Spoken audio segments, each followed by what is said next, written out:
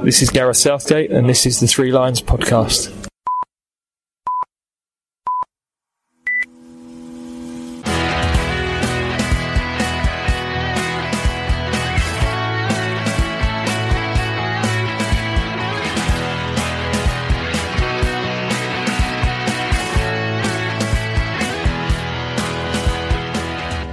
Hello and welcome to the Three Lions podcast. My name is Russell Osborne and this is an independent England football supporters podcast.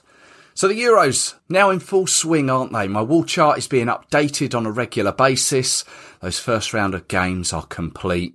Some decent football on show too, and I'm sure plenty more to come. It's going to get really exciting come those last games of the group stage and then into the knockout stages. That's what we want, knockout football.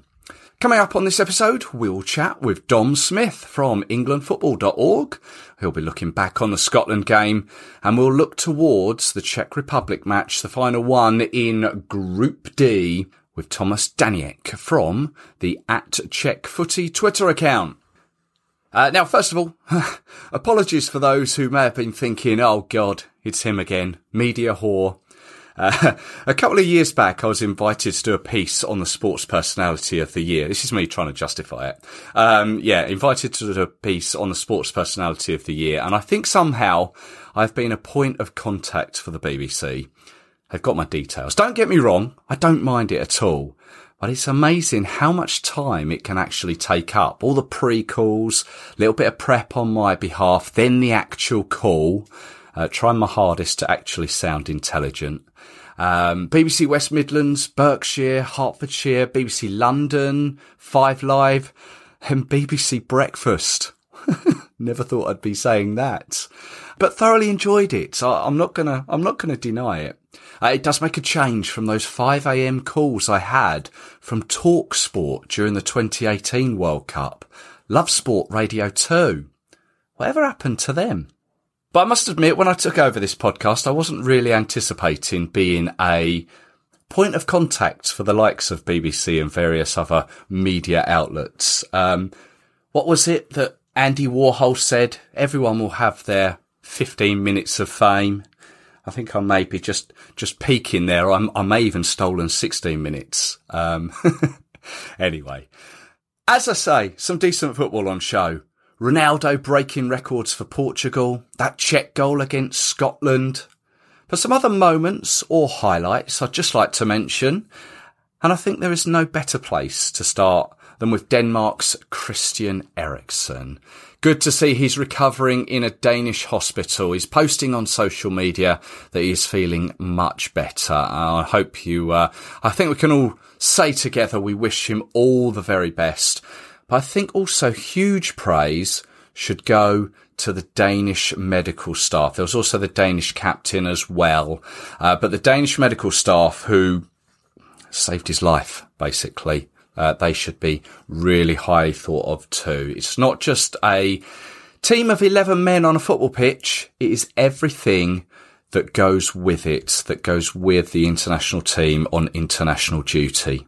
So well done to those guys. There was Ronaldo and those Coke bottles in was it pre-match or post-match? There was 2 Coca-Cola bottles, of course, sponsors for the tournament. He was just sitting down ready to talk to the media, and he glanced down at these 2 Coke bottles, pushed them to one side, and then told us to drink water. Agua.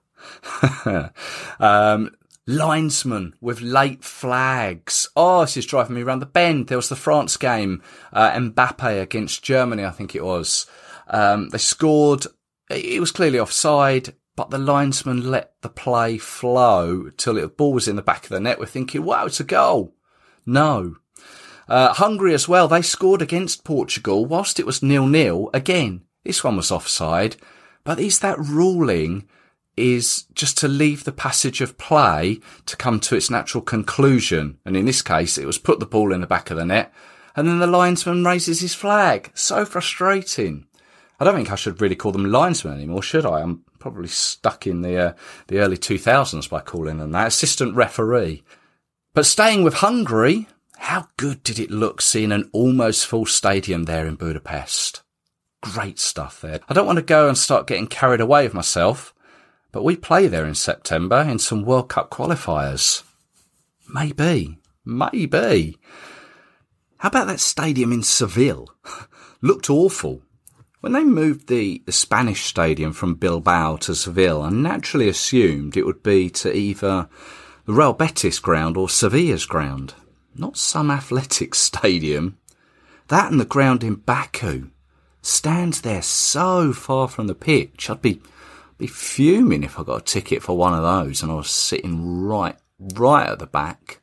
One thing I mentioned on Twitter, which seemed to resonate with many, whilst it is understandable, both BBC and ITV studios, usually they're location-based, but now as obviously the tournament is pan-European and all the restrictions going on around Europe, all the studios, they're just computerised backdrops. I can't deny it does look good, technology and all that, but it's not the same, is it? And I'm kind of thinking back to the World Cup in 2006.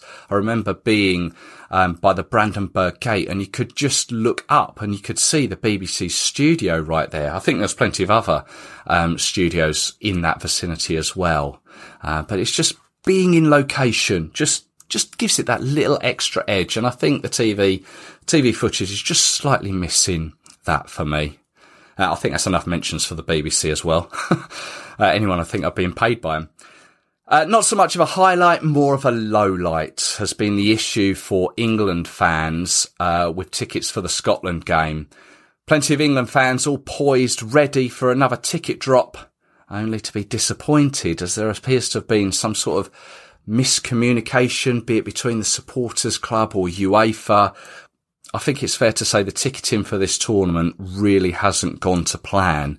And I appreciate there's been a huge upheaval, but leaving fans hanging like that hasn't been ideal. So yeah, I feel for those that were waiting for tickets after being told that there were going to be some, only to have hopes dashed, basically. Yeah, it hasn't been ideal. Okay, I've got my Scotland ticket ready. I've got a train to catch. Let's head to Wembley.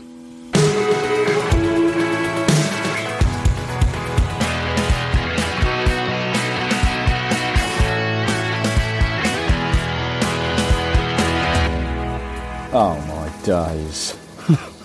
What an absolute Scottish morning. It's absolutely chucking it down. Welcome to UEFA Euro 2020 at Wembley Stadium. Please have the NHS app open on your phone, displaying your vaccination status or negative lateral flow test confirmation, ready to show at the stadium entrances. So as with the Croatia game, I am through the COVID check, I'm through the ticket check as well. I'm currently standing right next to Bobby Moore, just at the front of Wembley, looking down onto Wembley Way. I was standing down there earlier. Weather today, it was raining earlier when I left home. Fortunately, it's just grey clouds now. Hopefully it'll stay that way as the game progresses. But looking down onto Wembley Way and having been down on there earlier, lots of Scots, lots of English, all mixing together, all good-hearted. Lots of songs, lots of banter. I hate that word, but yeah, lots of banter from the Scots. Lots of flags, lots of singing backwards and forwards from the English fans as well. Yeah, really looking forward to this one. Nerves now really starting to kick in. It is, what are we? Oh, we are an hour and 3/4 away from kick-off. They do try and get you in here early a little bit, which is quite frustrating, but I guess that's the way things are now. But yeah, not long to go. Once those national anthems get going, that's when the nerves will really start to kick in. Not just for me, but for everyone else inside the stadium as well, and for everyone else watching at home. Wish you could be here with us. So as I said earlier, it stopped raining. So we are 5 minutes from kick-off, and the rain now is coming down as the pre-match shirt-waving thing is happening on the pitch in front of me. The team's about to emerge very soon.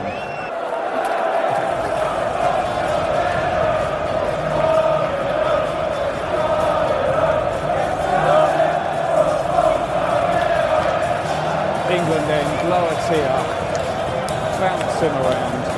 It's going to be such a big atmosphere, even with just 22,500 people inside it.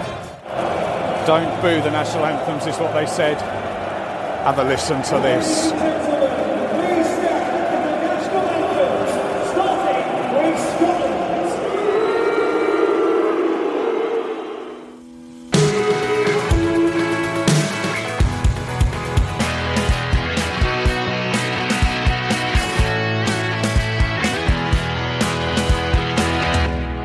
Right then, best we talk about it, isn't it? Dom Smith from englandfootball.org joins us. Hello, Dom. Hi, Russell. How you doing? Yeah, I'm all good.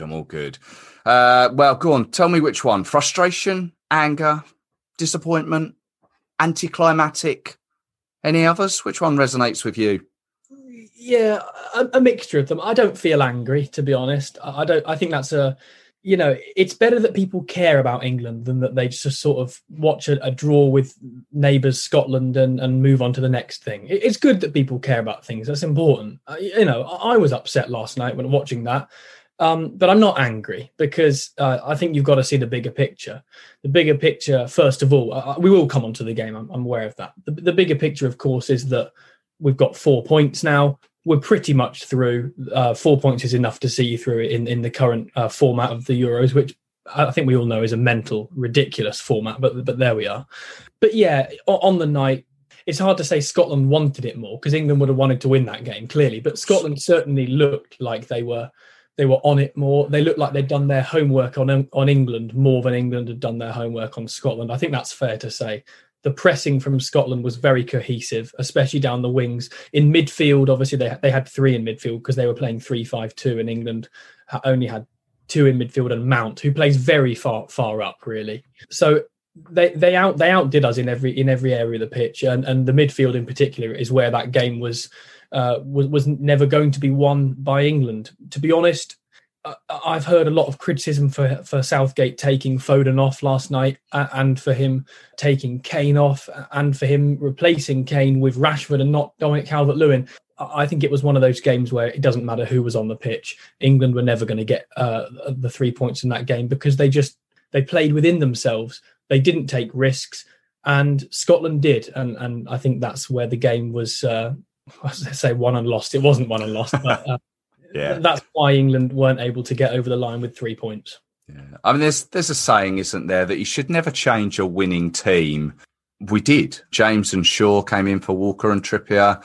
Was that necessary, do you think? I don't necessarily subscribe to you should never change a winning team because I do think that's a bit of a phrase from the dark ages where you don't have the knowledge and the sports science and the analysts that you do now. I mean, these days we have these teams have incredible finances and incredible knowledge from analysts and from statisticians and things like that they can work out how best to beat teams in a very kind of scientific way. And part of that is who to field on the day. So I don't agree that you should just, keep together a winning formula. I think that's a phrase from an era when we didn't have sports science and we didn't have the tactical nous and awareness and statistics that we do now. I'm sure Gareth Southgate partly picked the team last night, but partly it would have been down to what his analysts were looking at and which players were going to cause Scotland the most problems and do best to stop Scotland causing us problems.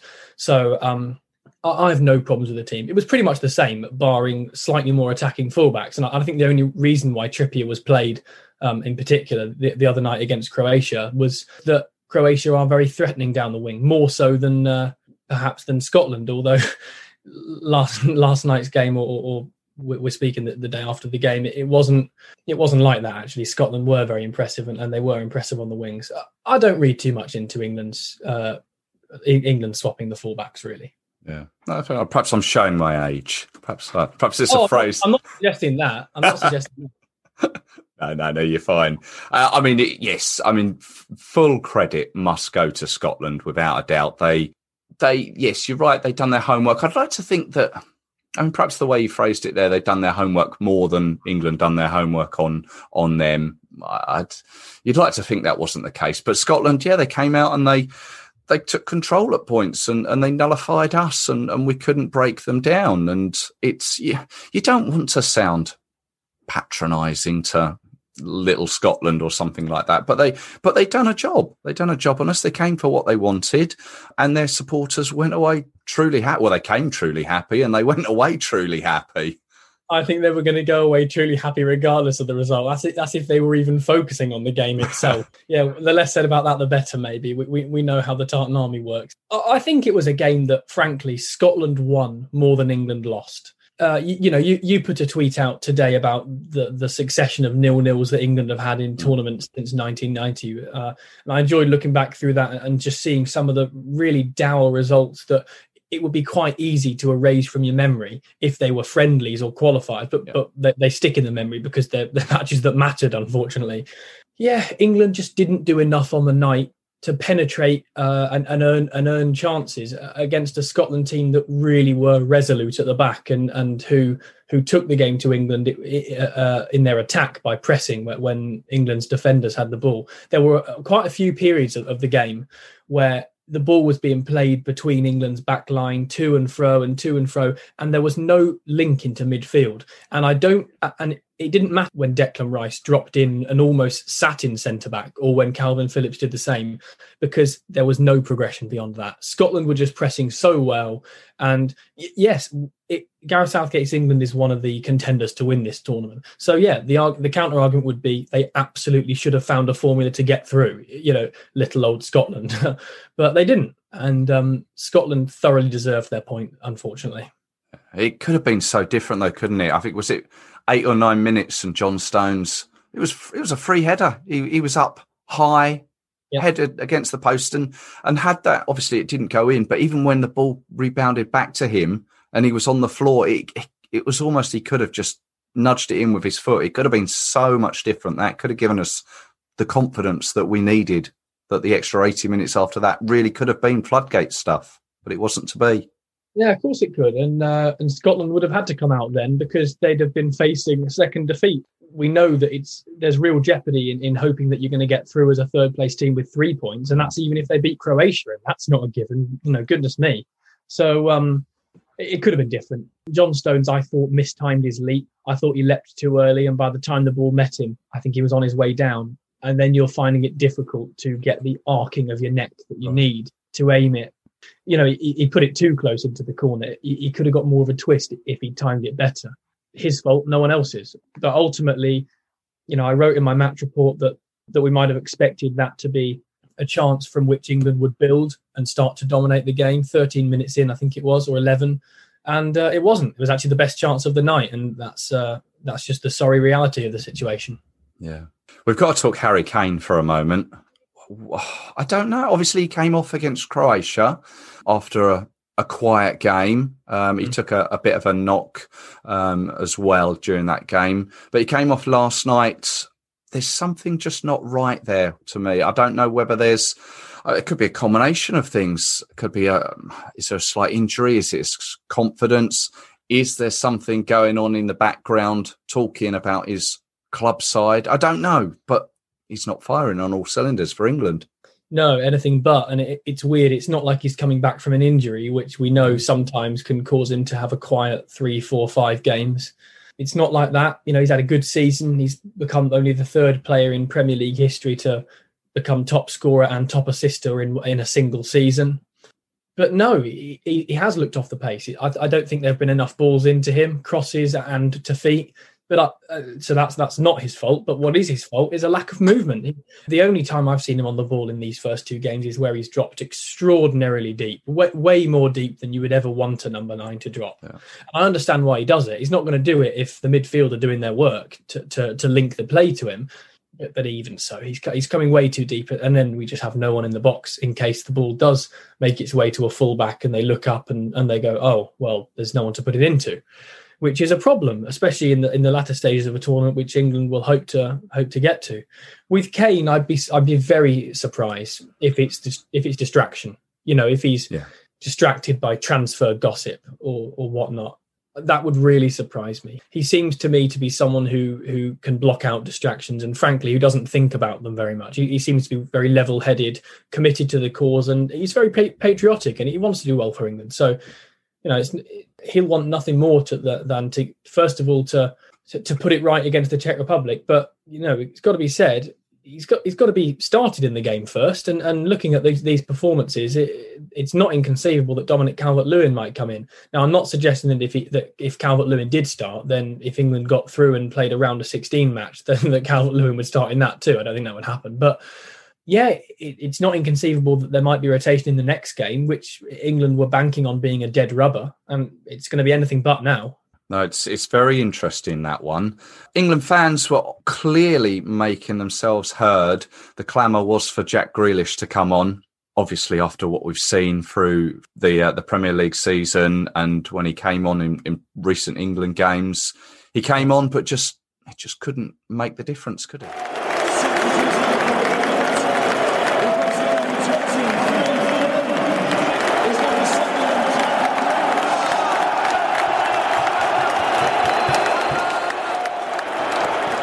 No, some nice driving runs which beat a few men, which is exactly what he does. Is exactly what he's good at. But you get past one Scotland player and you think, oh, maybe England are gonna finally get their chance. But the next Scotland player comes out of nowhere and crunches the challenge or makes a nice block, and it wasn't the night for England's attackers. As I've said earlier, I don't think it mattered who was on the pitch. I don't think anything was going to change there, really. Grealish might get his start against the Czech Republic, but we're talking about Scotland, and at the end of the day, with that attacking talent, it should have been wrapped up well before stoppage time, when we were then scrambling to squeeze it into the box and force it a bit. Southgate was asked after the game, do you think that there was a lack of intensity, which is what some of your players have said? And he said, no, I actually don't think that's how we failed to win that game. We failed to win it because we were too frantic on the ball. I'm not sure I saw frantic on the ball, really. I saw, the ball reaching a fullback or reaching a midfielder, and they just stood there, and they didn't look for a run. They didn't make their own run, and they didn't pass the ball forward. Scotland, to be fair, were pressing well and tightening down well, but you've got to beat them at some point, because if that's the final, England can't take a draw and move on to the next game because it's the final. So you've got to go and win it on the night. So, yeah, disappointing. But, as we often say with England, it's all coming up roses and we're the best team on earth when we beat Croatia. England get one dodgy result and they're packing their bags. I think the reality is probably somewhere in the middle. I'm afraid to say I don't think we're going to win this tournament, but we're not out. So time to put it right against the Czech Republic, and England will fully know that that's their priority now. Well, that is, we've got to look at the positives. As you say, it's Czech Republic coming up. We've got 4 points on the board. We've got 2 clean sheets. Pickford hasn't had to pick the ball out. So there are positives there. One other thing which always frustrates me as being just a football fan in general, but especially following England, when results don't go away and crowd starts to boo at the end is frustrating. But it's... Part of me says, it's understandable why it happens. It's people getting their frustration out. But there are positives there to be taken, aren't there? Yeah, the very few positives, in the performance itself. Very few positives to take from the 90 minutes of football played, but positives to take, as I said at the beginning, from the bigger picture. England are still in this tournament. They're second in the group. They're yet to play the team that are above them and who are above them by only a single goal. If they beat them, they win the group. I think England need to go and beat the Czech Republic. I don't care who England play in the second round, because you're going to have to beat good teams. I really couldn't care less who it is. If it's whether it's Iceland, I say that knowing they haven't qualified, but I'm just making the point. Whether it's Iceland or Germany, I really don't care. You have to be a team that's in a good mood and has good performances and results behind you.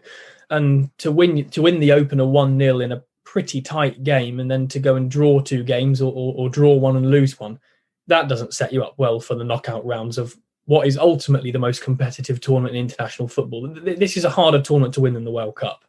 So England need to go and beat the Czech Republic. I'm not 100% confident that they will. And I have absolutely no idea what team Southgate will pick. I think he'll change quite a bit of it and keep quite a bit of it the same. I think we might see a bit of a hybrid team, really. This is the point now where England are really going to need to move on from what they'll hope is just a blip. They'll want to move on, ride the storm, and hopefully kickstart their tournament by scoring a few goals and getting a few wins, because 1 goal for and no goals against is decent for the first 2 games of a tournament, but it's nothing more than decent. I'm sure you probably already know this stat, but in 115 matches between the two, England and Scotland, that was only the 4th 0-0 draw. Yes, and the first at Wembley. England put out their youngest ever tournament team last night. They've never ever played a younger team than that in a major tournament game. And Southgate asked the supporters to get behind his players when he spoke in the post-match press conference because they are young lads. But to be fair, he's not playing them because they're young. He's playing them despite the fact that they're young and because they're the best in the country. So they invite the criticism if they don't perform because there's no one else better to play in front of them. There's no brilliant generation of 29-year-olds sat at home who wish they were at the Euros instead. They don't exist. No. These are the best footballers in this country. They were expected to beat the best footballers that Scotland have. They didn't, but they can do it against the Czech Republic. Yeah, we move on. Well done. Just quickly, we're speaking shortly after Germany have beaten Portugal 4-2. Anyone taken your fancy so far in the tournament? I've been impressed by Holland, but they've played relatively easy opponents, and I think England would have made light work of them as well. Touch wood. Germany won't win it. They don't have the... I don't think they have the longevity, really. France are one of those iffy teams that will come good when it matters, despite drawing with Hungary today. And Portugal look good. I see it being Portugal or France, and Belgium are well in there as well. They're an exceptional team. Most teams that have Lukaku and De Bruyne and all that they can bring. Lukaku's hold-up play is unbelievable. So it wouldn't matter who you've got. If you've got Lukaku and De Bruyne, you get yourself into a fair chance of winning anything. So I think those are the 3: France, Belgium, Portugal, and I'll chuck in England because of the podcast I'm featuring on. We'll get to that. We'll get to a podcast very soon. But I was going to throw in Italy into the mix. I've been quite impressed with them. Yes, I forgot about Italy. They've been really good. I don't think before this Euros they'd ever scored more than twice in a Euros, and now they've done it twice in succession and not come close to conceding a goal. Nothing like. So they've been exceptional as well, and their midfield looks really strong. Yeah. Knockout stages is where it counts, though, so it's still all to play for. Yeah, so englandfootball.org, as we all know, your writing skills on there and the great reports that you do for us. England Unmasked. Go on. Well, I decided to do a podcast just during the European Championships covering England. We've all had a pretty tough time of it during the COVID, and I needed something to keep me occupied more than anything else. So I've partnered up with my friend Luke Edwards, who's a freelancer at the BBC. Yeah, we're doing podcasts after every England game and speaking to journalist guests. We've spoken to Matthew Nash of the Metro, John Murray, who I know you've had on from the BBC. Yeah. Episode looking back at Scotland is with Henry Winter of the Times, which will be out later today. So it's going well so far. And it's a nice sort of different medium to get my reporting done. But the website's going well as well. Good stuff. And we can find it on all the usual platforms, is it? Yeah, sorry. All the usual podcast platforms, and Spotify seems to be the most popular. So it's just England Unmasked. Good stuff. Well, I wish you all the very best with it. And I can tell you from doing however many of Three Lions podcasts, the general saying, I think, in the podcast industry is if you're starting up a podcast, if you can get past 7 or 8 episodes, then you're hooked into doing it. Well, there's an incentive for England to make the final. We'll have to see if they can do their side of the bargain. I'm committed to doing mine. But good there stuff. We are. Nice one, Dom. Thank you very much for your time as always. Yeah, good luck with everything, and hopefully we can speak later on in the tournament. Should England get a little bit further, he says, keeping his fingers crossed and finding any lucky rabbit foot and 4-leaf clover he can find. Yeah, I'll cross my fingers and toes as well. Thanks very much for having me on. Cheers.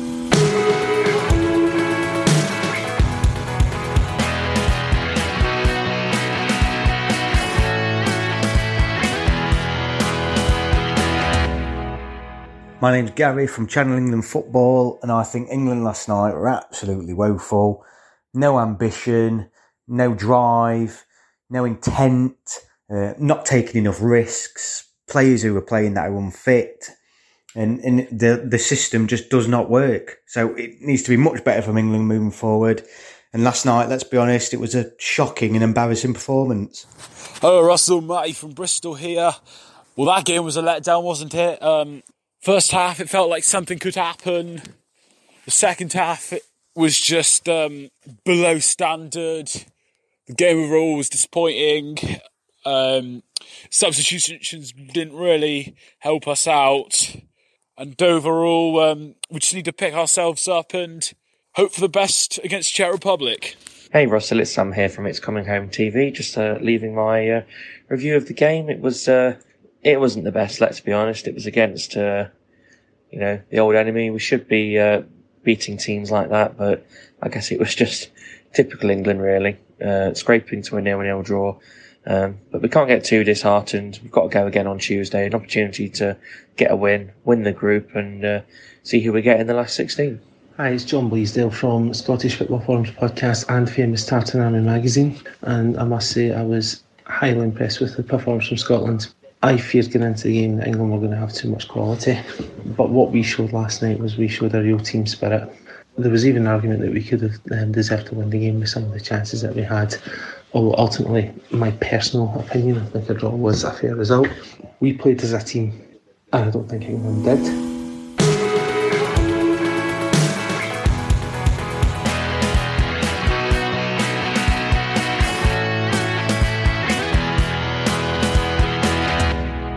Let's go to Prague, shall we?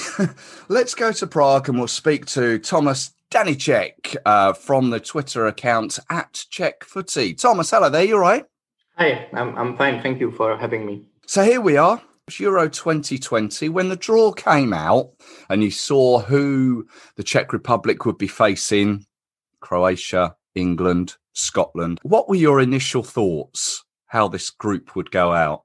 I kind of expected a draw in the derby. I guess it was always supposed to be a battle, especially after such a long time. I think from England there was only 4 players who even experienced the derby previously, so it was always going to be a hard-fought, probably a draw. So that wasn't a surprise. I also kind of expected Croatia to not really be very good. The voices in the camp were quite pessimistic before the tournament, so.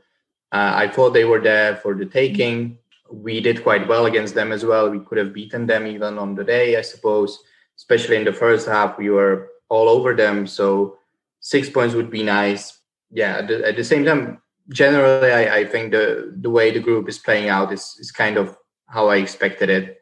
Maybe spare for the win against Scotland, where I actually thought we could struggle and only tie the game at the best. Okay, so you were pleasantly surprised with a win against Scotland, were you? Yeah, and it's mostly because we've got very recent history, and Scotland always beat us and never let us even score, and that was in the seniors as well as under 21s. So it just felt like they are our boogie team that we can never beat, or we have some sort of mental block, especially going all the way to Hampden and playing in front of fans after a long while. For them, it was after 19 months. So I sort of expect them to put in a good, diligent, dangerous shift. And they eventually did, but they just couldn't take their chances. So we were kind of happy in that opener. Yeah, you certainly took your chances. A 2-0 victory over Scotland on their own patch at Hampden. Everyone is clearly talking about the second Schick goal. Amazing, wasn't it? Yeah. In fact, you could argue that we took chances that never really were chances in the first. Because even the first goal, actually, that was a very difficult header. It didn't look like anything, you needed to adjust your body and your head or forehead pretty amazingly to even get it on target the way he did. So both of those goals were difficult in their own way, and Schick did obviously brilliantly to score them and bang them in. So it was genuinely just his sort of magic and Vaclík's magic in the goal as well that did it for us, because otherwise in between, in midfield especially, we were overrun, sloppy with our passing, and just not good all around. What's the feeling in the Czech Republic at the moment with people? What's the feeling over there? What are they talking about? Are they looking ahead towards the England game positive, or are they looking to top the group and go into that knockout fixture with with the winners of the group of death, as people are calling it. What's the feeling over there? Well, first of all, it's fairly unusual for us to basically be guaranteed a progression with one game to spare. I think it's only ever happened in 2004 when we went on to have that good run to semifinals. Usually we at least leave it for the third game to, now it's kind of unusual. Obviously it's not 100% that we are going through, but it's kind of at least 99%. It's fairly unusual. And also unusual is the fact, as you mentioned, that winning the group may not necessarily be an advantage. At the same time, people in the Czech Republic, they overthink it. In my view, they overthink it too much, because even if we finish second, we go up against the runners-up from the Spain group, and make no mistake, Spain can still finish second as well. Sweden on 4 points, and they are pretty good. So if we go up against Spain, or if we go from third place in our group and we meet Netherlands, there's just no easy opponent. And I know it's a cliche. Even for us, probably it would actually be advisable to even go against one of those stronger teams, because we won't be fancied. We know that we thrive against adversity or upon adversity. And actually, I can just see us facing Sweden, fancying our chances, then going out after a dull 0-1 loss, when we barely have any chances, and the whole press and the whole public is going crazy about the crisis in the Czech football. I don't want to see that. I would rather that we knock out a favorite. Yeah. Well, it's what they say, isn't it? In all big tournaments, if you're going to progress, you need to beat the big teams. You need to face the better teams and test yourself, don't you? Yeah, exactly. I guess the reasoning here is that, especially with the tournament format, there's always a way how to progress when even further than quarterfinals, in fact, without facing like a top class opponent. But at the same time, and like people mentioned England as well, you know it well from the World Cup, where I'm not saying you only got to the semifinal because of the draw, but definitely the draw seemed favorable at the time. So there's definitely cases like that, but at the same time, if you want to progress all the way, then you need to beat anyone. The Czech people would probably argue, look, the maximum for us is 1 or 2 knockout games anyway. We can probably do only as good as Wales 5 years ago, let's say. Yeah. At that point, you would expect or hope for a more suitable opponent than Portugal or Germany in the first knockout game. But I think we are the sort of team that can beat anyone on their own day and lose to anyone on their off day. So I don't really care, or I can't bring myself to care, because I can imagine any outcome with any game. You're just enjoying it as it goes along, which is probably the best way to do it. Well, let's move on to the big game coming up. It's going to be at Wembley, 21st of June. England against the Czech Republic. Over the years, it appears that we've played each other 17 times. England have won 10. There's been 4 draws and 3 defeats, or 3 victories for the Czech Republic.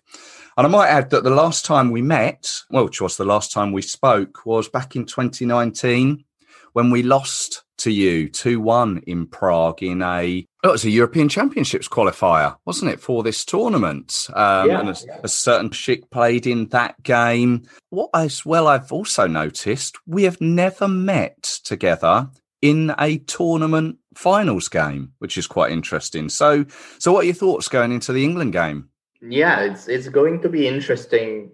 I feel like Southgate is kind of searching for the best setup, especially attacking setup, how to break down opponents. So he might tinker a bit. At the same time, the substitutions from the last Scotland game don't really suggest that he's very unhappy, because he kind of stuck with those players for quite a long time.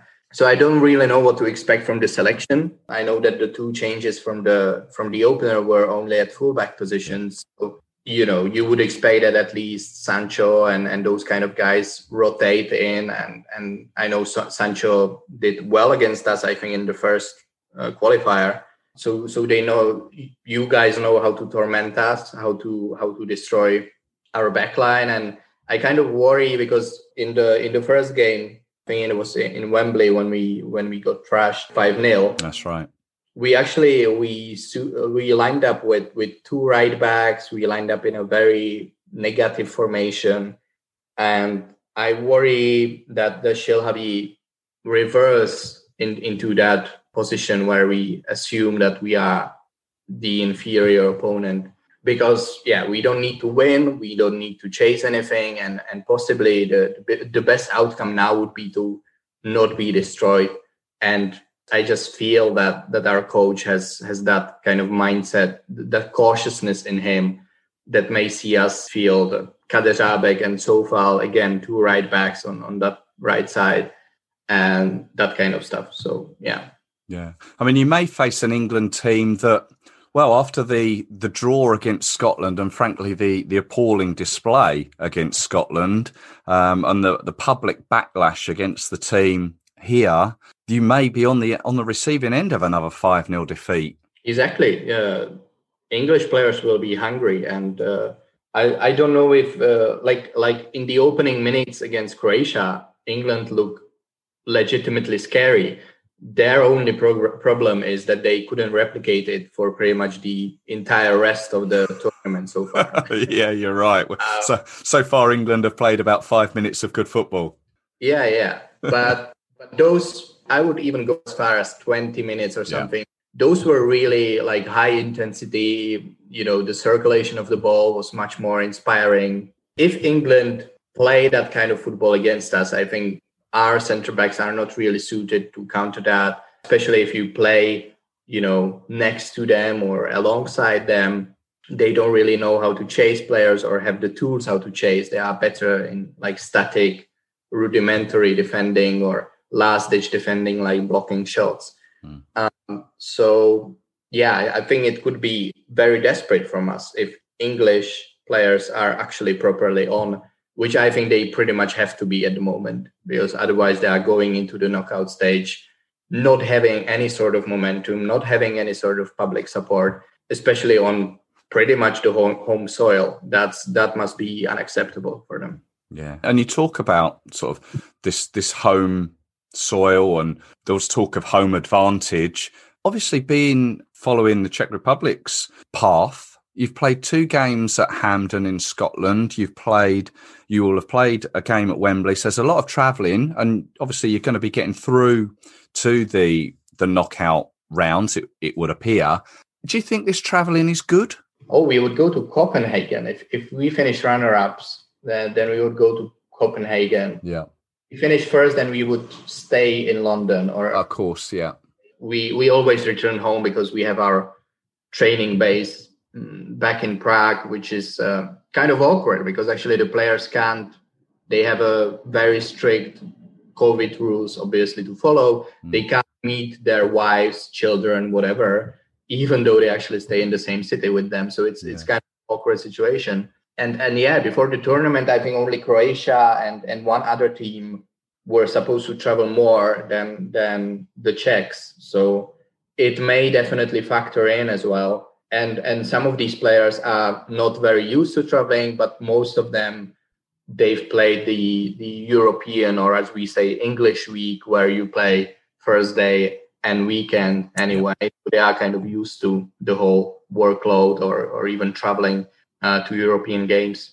So hopefully it's not going to be a huge factor, but definitely the third game in such a short span of time after such a difficult, tiring season, not just physically, but also mentally, it could as well be either like a drab 0-0 draw because both sides will feel it, or it's going to be a thrashing of our team. I can't sort of see any other option at the moment, actually.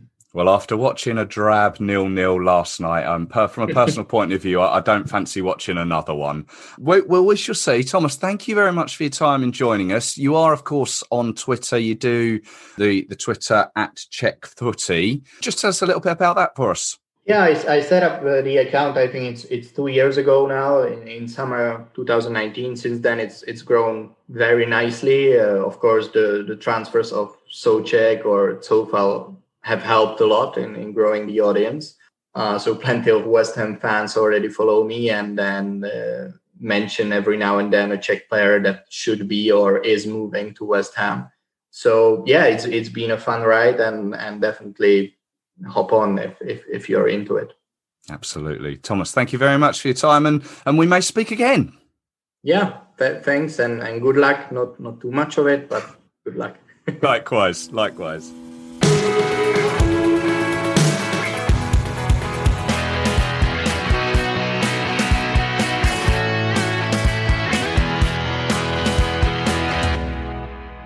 Well, that rounds up this episode of the Three Lions podcast. My thanks, as always, go to Thomas Danicek from the Twitter account @CheckFooty and also to Dom Smith from englandfootball.org.